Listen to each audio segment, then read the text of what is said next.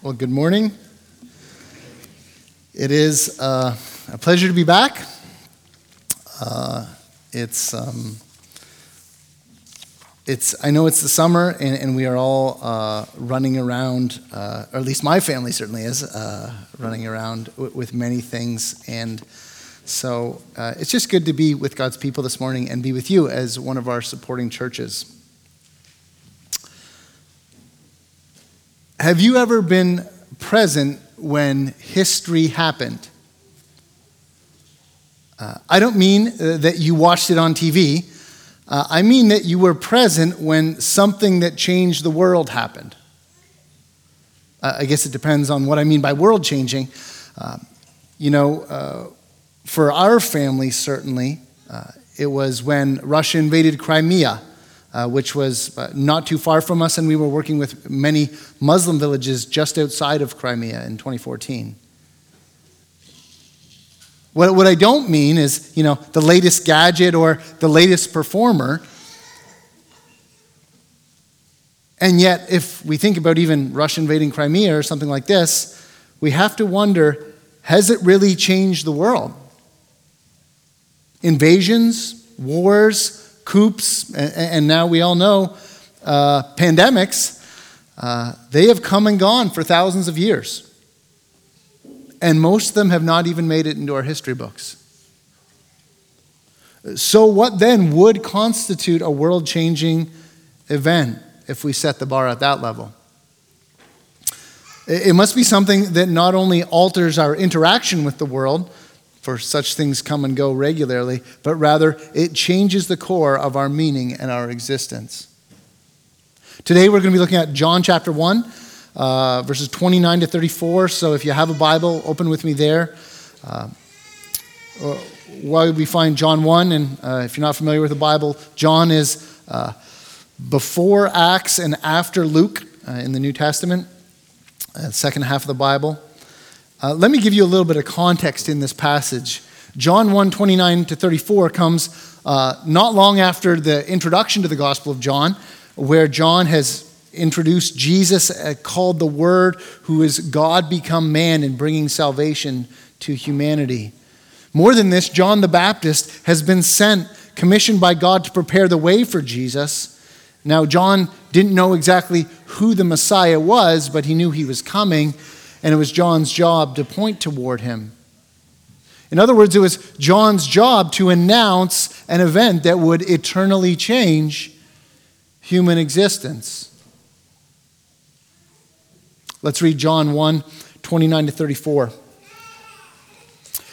The next day, he, that's John the Baptist, saw Jesus coming toward him and said, "Behold, the Lamb of God, who takes away the sin of the world.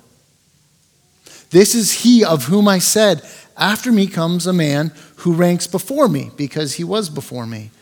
I myself did not know him, but for this purpose I came baptizing with water, that he might be revealed to Israel." And John bore witness. "I saw the Spirit descend from heaven like a dove, and it remained on him. I myself did not know him, but he who sent me to baptize with water said to me, 'He on whom you see the Spirit descend and remain, this is he who baptizes with the Holy Spirit.' And I have seen and have borne witness that this is the Son of God." We're going to look at our passage in three parts today. First, the mission of the Lamb. Secondly, the identity of the Lamb. And third, the witness of the Lamb. Let's begin with verse 29, which begins the Lamb's mission. And in verse 29, we have Jesus approaching John, and John is presumably still baptizing. Now, it's not too important for the meaning in terms of how we understand these words, but it seems like John has actually already baptized Jesus at this point. It's not that he's being baptized, it's a later event actually after Jesus' baptism. And here John speaks of Jesus as the Lamb of God who takes away the sins of the world. Let's unpack this phrase. First, we have the phrase Lamb of God. Now, It's difficult to know exactly how much John as a man understands here. Did John know that Jesus was going to suffer? Well, later on in Matthew chapter 11, John actually struggles with the fact that he's been put in jail. And so John doesn't understand how it all fits together right away. And does John know that Jesus is going to suffer? Well, it seems here what we have is a kind of prophetic word from John. It's likely that the lamb label is an intentional allusion to at least two things. One, it's an allusion to Isaiah 53, where it describes and discusses God's servant who would suffer for the sins of Israel in order to redeem Israel. Isaiah 53 verses 4-7 says this: "Surely he has borne our griefs and carried our sorrows. Yet we esteemed him stricken, smitten by God, and afflicted. But he was pierced for our transgressions. He was crushed for our iniquities. Upon him was the chastisement that brought us peace, and with his wounds we are healed. All we like sheep have gone astray. We have turned everyone to his own way, and the Lord has laid on him the iniquity of us all. He was oppressed and afflicted, yet he opened not his mouth. Like a lamb that is led to the slaughter, and like a sheep before its shears is silent, so he opened not his mouth." And actually, Isaiah 53, this chapter about the servant, is quoted repeatedly by John. However, it's also likely that there's an allusion here to the Passover lamb. I saw the artwork up here, the Passover lamb, who is this figure of deliverance and dedication. It was by sacrificing this lamb and spreading its blood on the doors that Israel was delivered from judgment in Egypt and was brought out and made God's people. Now, in this prophetic word by John, we receive John's first public words that we have about Jesus. Jesus' mission could be expressed as a lamb's mission, in which the lamb was killed in order to effect forgiveness of sin and deliverance for God's people. Or more specifically, this lamb would take sins. This dying lamb identity would be the means not just of forgiving Israel's sin, but the world's sin would be removed. To define sin, I can't do it here because I'm not at our church, but I don't know what children's program you've been using. But our children in the children's program at our church have been studying through God's word. And this is the definition of sin that it gives in the program. I think it's helpful. Sin is any word, deed, or thought that is against God and his will. Our sin is against God. It's an affront to his honor and a rebellion against him. Whether it be our subtle manipulating of conversations to make them about us, fleeting or not so fleeting lustful glances, the continual effort to maintain an image online or in person so as to receive the praise of others, the slow destruction of our family through the idolization of work and money, the convenience of permissive parenting, or anxiety that's really just distrust toward God. There are a million kinds of sin, and they are all against God. And Christ, in dying like a lamb, came to take them all. Now sin sometimes seems like an old-fashioned word. It's not common speech in our society. But the increasing tendency in our society to, whatever the lifestyle, not only have to tolerate all things, but actually to affirm all the different ways that people think of living, shows us that actually our consciences are not well. And we don't like having our darkness exposed.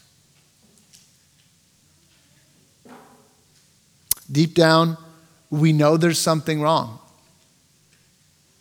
And there's sin. And that's why we need a Savior. This prophetic word could have had different names of Jesus if you think about it. Messiah, Lord, Son of Man, the list could go on. And yet here we have it, the Lamb. Do you know Jesus as a lamb? Is his death a real and beautiful reality to you?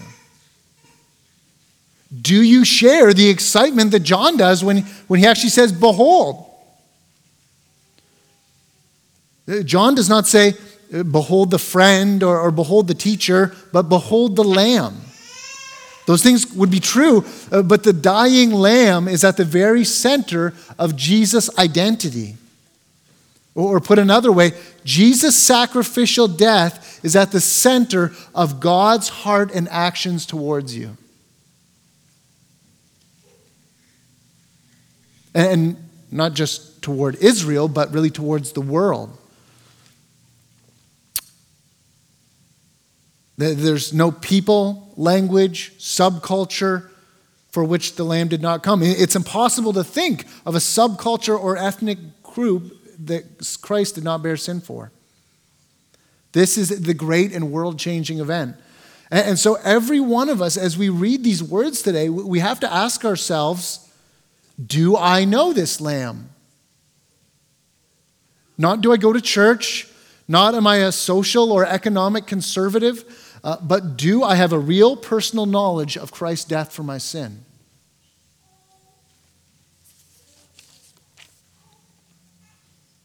There's another part to Jesus' mission, the Lamb's mission in this passage, and that's in verse 33, where it says that he on whom you see the Spirit descend and remain, this is the one who baptizes with the Holy Spirit.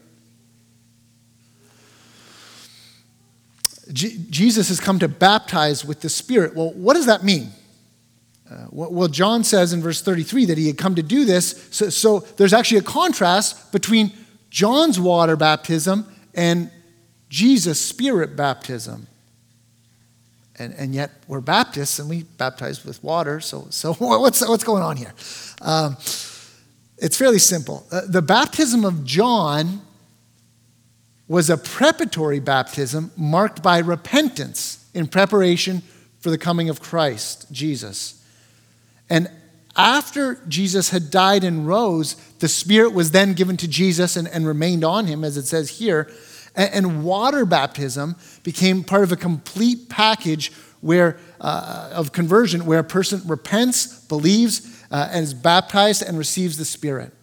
For example, in Acts 2:38, it says this. And Peter said to them, this is Peter preaching to the crowds, repent and be baptized, every one of you, in the name of Jesus Christ for the forgiveness of your sins, and you will receive the gift of the Holy Spirit. Okay, water baptism becomes part of conversion and Spirit baptism, but that still doesn't explain actually what Spirit baptism is. When Jesus was exalted to the Father after his resurrection, he then poured out the Spirit on his followers. Well, what does the Spirit do? Spirit baptism is the remaking of a person's heart and affections in love for God and obedience to him by the Spirit. We read earlier, or it was read in the service, Ezekiel 36, 26 to 28. A longer passage, but I want to reread verses 26 to 28. It says this, and I will give you a new heart, and a new spirit I will put within you, and I will remove your heart of stone from your flesh and give you a heart of flesh, and I will put my Spirit within you and cause you to walk in my statutes and be careful to obey my rules.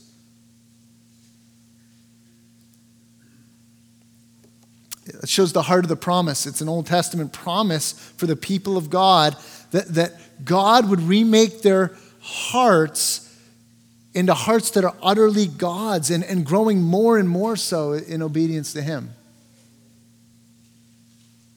This Jesus doesn't just become a lamb to free from the punishment of sin. He also sends the Spirit to fundamentally change our hearts and to free us from the power of sin. And this is why Christianity, this lamb and Spirit sending identity, is not about greater church attendance, more faithful service of the church, or moral living. It is about a conscious and felt forgiveness because of Christ's death on the cross for us, and a new lived reality where, because Jesus sent the Spirit, we are not slaves to sin anymore.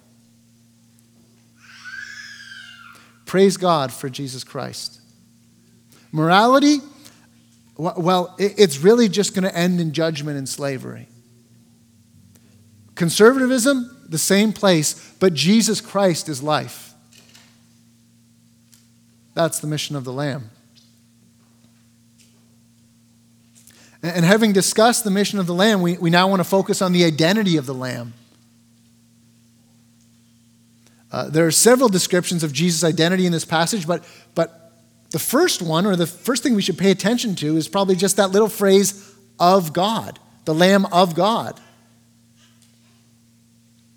That phrase clarifies. How? Because it shows Jesus' saving death and the gift of the Spirit are expressions of God the Father toward us. God the Father sent the Lamb to accomplish his purposes in your and my life, among his people. But we also have here other very significant terms. In verse 34, it says that Jesus is the Son of God. That is the testimony of John. That's what it says in verse 34. To be sure, when John gave this testimony, remember, he hadn't been beheaded yet. And Jesus had neither died nor risen. And he hadn't even gone to jail yet, likely. So we probably shouldn't think that John recognizes that Jesus is the second person of the Trinity yet.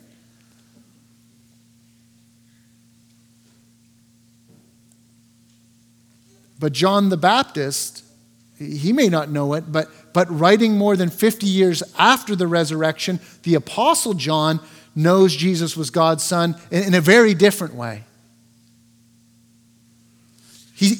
Yes, Jesus was the messianic Son of God in the way that God had said to David in 2 Samuel 7, I will be his father and he will be my son, the kind of royal adoption. But Jesus was God's Son in a much greater way.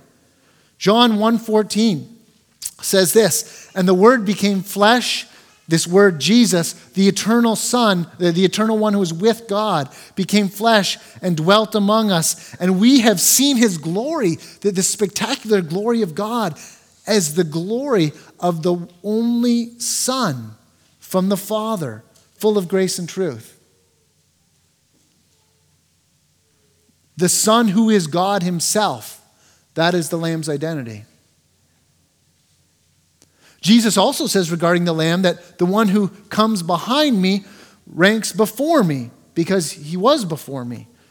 Now, people at that time may have been tempted to think of John as greater than Jesus actually. Chronologically and in terms of ministry and birth, John came before, and so that was kind of intuitive for them. And John says, no, that's not the case. Instead, he says, no, Jesus is greater. He's greater in rank. And again, John has a kind of partial knowledge of this, but the Gospel of John will fill this out. What does that mean, actually, that Jesus came before John? In John 8, there's a controversy with the Jewish leadership. Jesus claims that Abraham saw his day and rejoiced. The Jews kind of balk at this, asking if Jesus is older than Abraham. And Jesus responds by saying, before Abraham was, I am. Jesus claims to be before Abraham, and his use of that title, I am, is really him just claiming to be God, Yahweh, the God of the Old Testament. And still greater, if you just read John 1:1. In the beginning was the Word, Jesus. And the Word was with God, and the Word was God. He was in the beginning with God. All things were made through him, and without him was not anything that was made.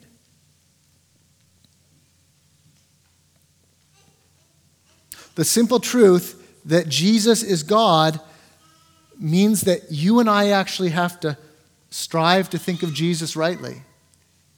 And that's actually a battle.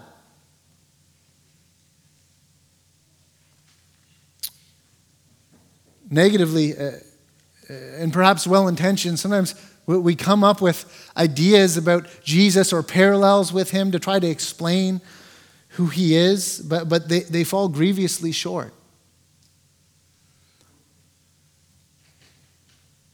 For which superhero could we ever say that they are co-eternal with the Father? For which superhero could we ever say that all that exists was made through them and for their glory? Well, none, of course. And yet all that has ever existed has been made for Jesus Christ and continues to exist because Jesus Christ wills it to continue to exist. And its appointed end, despite all the turns of history, is the glory of Jesus Christ. In Colossians, Paul says these words. Colossians 1:16 and 17.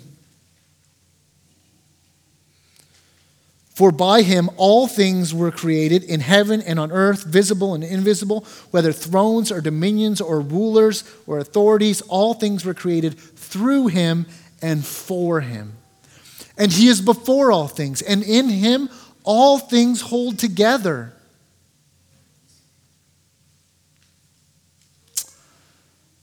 Yes, Jesus is great. But what practical difference does that make? Well, much in every way. Fear and anxiety flee when we see clearly the glory of Jesus Christ. The pleasures of lust pale before the pleasures of knowing the glorious Jesus Christ. The allure of clothes, video games, or stuff cannot touch the allure of Jesus Christ. Many of our spiritual problems are simply symptoms of the fact that our God is too small. Conversely, the deepest joys of human existence lie in nothing other than in the appreciation of the greatness of Jesus Christ. What is our practical relationship to the wondrous and exalted Lord? Having examined the mission of the Lamb and the identity of the Lamb, we now turn to the witness of the Lamb. In context, of course, the witness is John. But we can easily miss something here. Actually, if you look in verse 33, John says this. He says, the one who sent him. And in context, it's obviously God. And think about that just for a moment. God sent John so that Jesus the Lamb might be more clearly displayed to people. And John does this when he actually says, behold, he's calling attention to Jesus. In fact, if we step back and ask, why did God likely include this passage in Scripture? The fairly obvious answer is that he wants to call our attention to his Son. God's intention as we look at this Scripture is that we perceive and acknowledge the significance of Jesus. It's not rocket science. Yeah, advertisers put ads on YouTube because they want you to buy stuff. And God writes Scripture like this so that we would see who Jesus Christ is. The end of John's Gospel says as much. John 20, verse 31 says this. But these are written, what John has written in his Gospel, so that you may believe that Jesus is the Christ, the Son of God, and that by believing you may have life in his name. And actually the same basic idea is contained in the descent of the Spirit when it descends like a dove on Jesus. At the baptism of Jesus, John had seen this, that the Spirit had come down in this way. And actually, if you read verse 33 again, God had said to him, he on whom you see the Spirit descend and remain, this is the one who baptizes with the Spirit. God had clearly told John that something like this was going to happen and that this marker would show God's Messiah. That wouldn't have been a great surprise. God's Messiah in the Old Testament in various places is marked by having the Holy Spirit. For example, in Isaiah 61:1, it says, the Spirit of the Lord is upon me, for he has anointed me to preach good news to the poor. So this was a common marker, but again, we just need to think about the basic logic here. God has orchestrated this day to display his Lamb to John and others, and now John cries out to whoever might hear, behold, look, pay attention to the Lamb of God.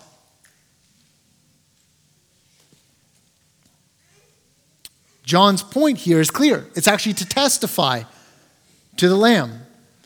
To witness or testify simply means to confirm or attest on the basis of experience.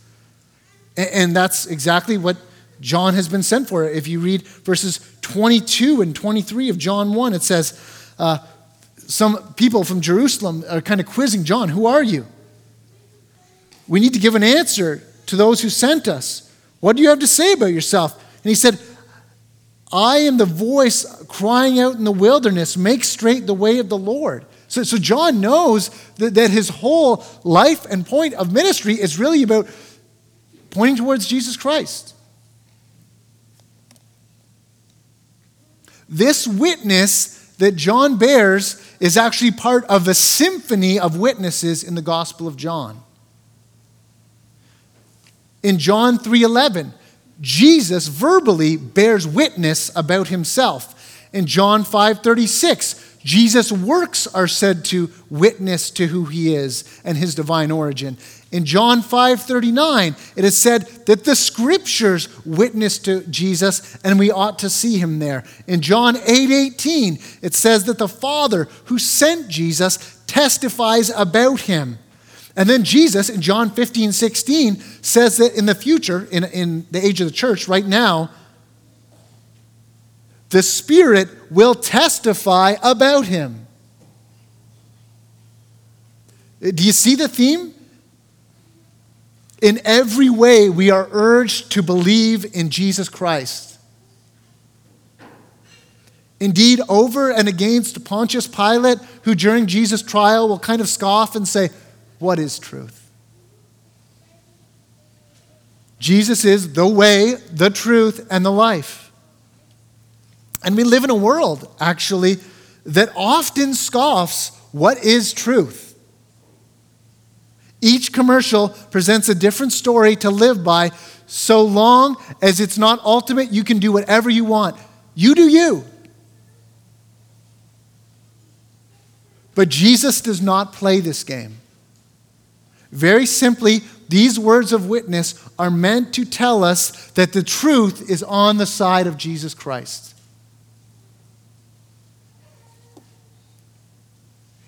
So I didn't know your kids were all going to be here this morning, but it's that much more fitting.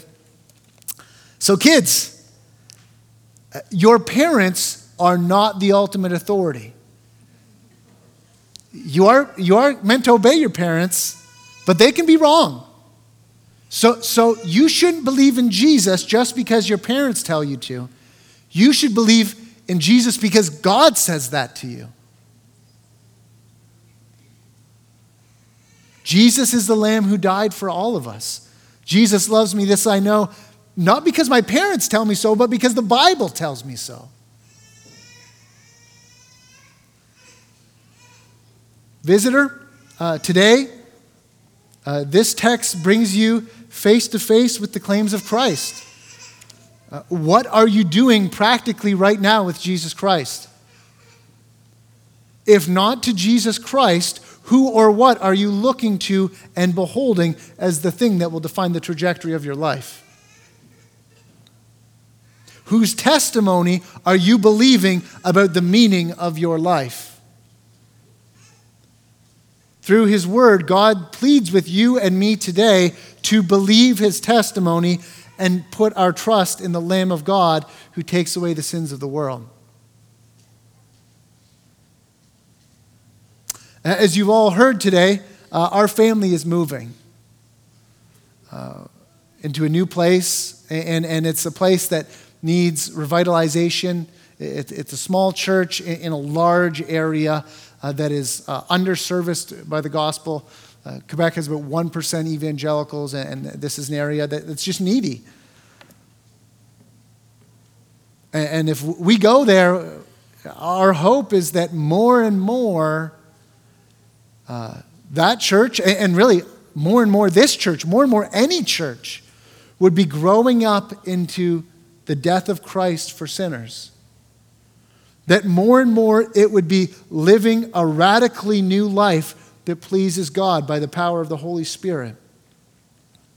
And that the church would be growing in confidence and in joy as it believes in Jesus Christ, the eternal and exalted Son of God.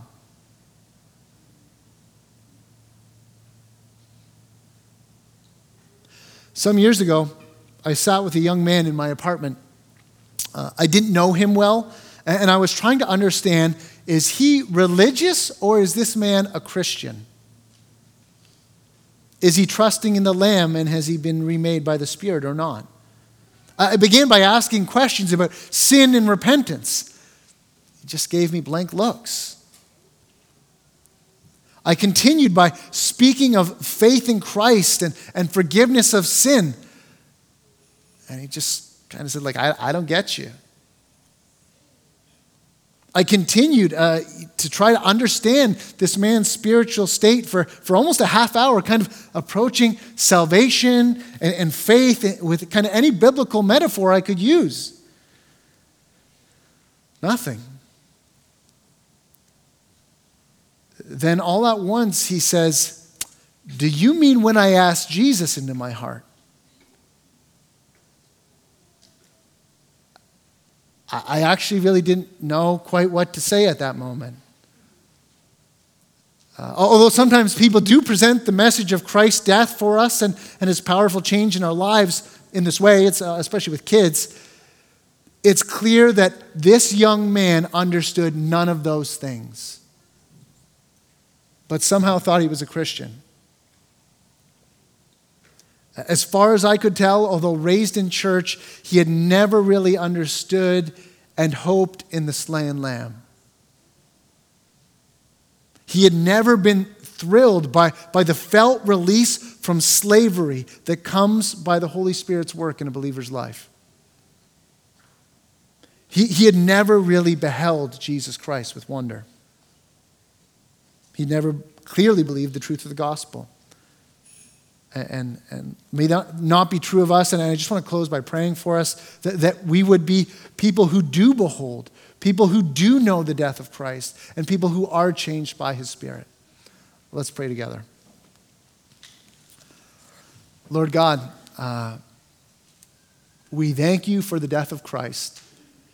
We thank you that you sent your Son, that our salvation is complete, that there is nothing left for us to add or earn, and that we know that we can be welcomed home as sons and daughters because Christ died for our sins.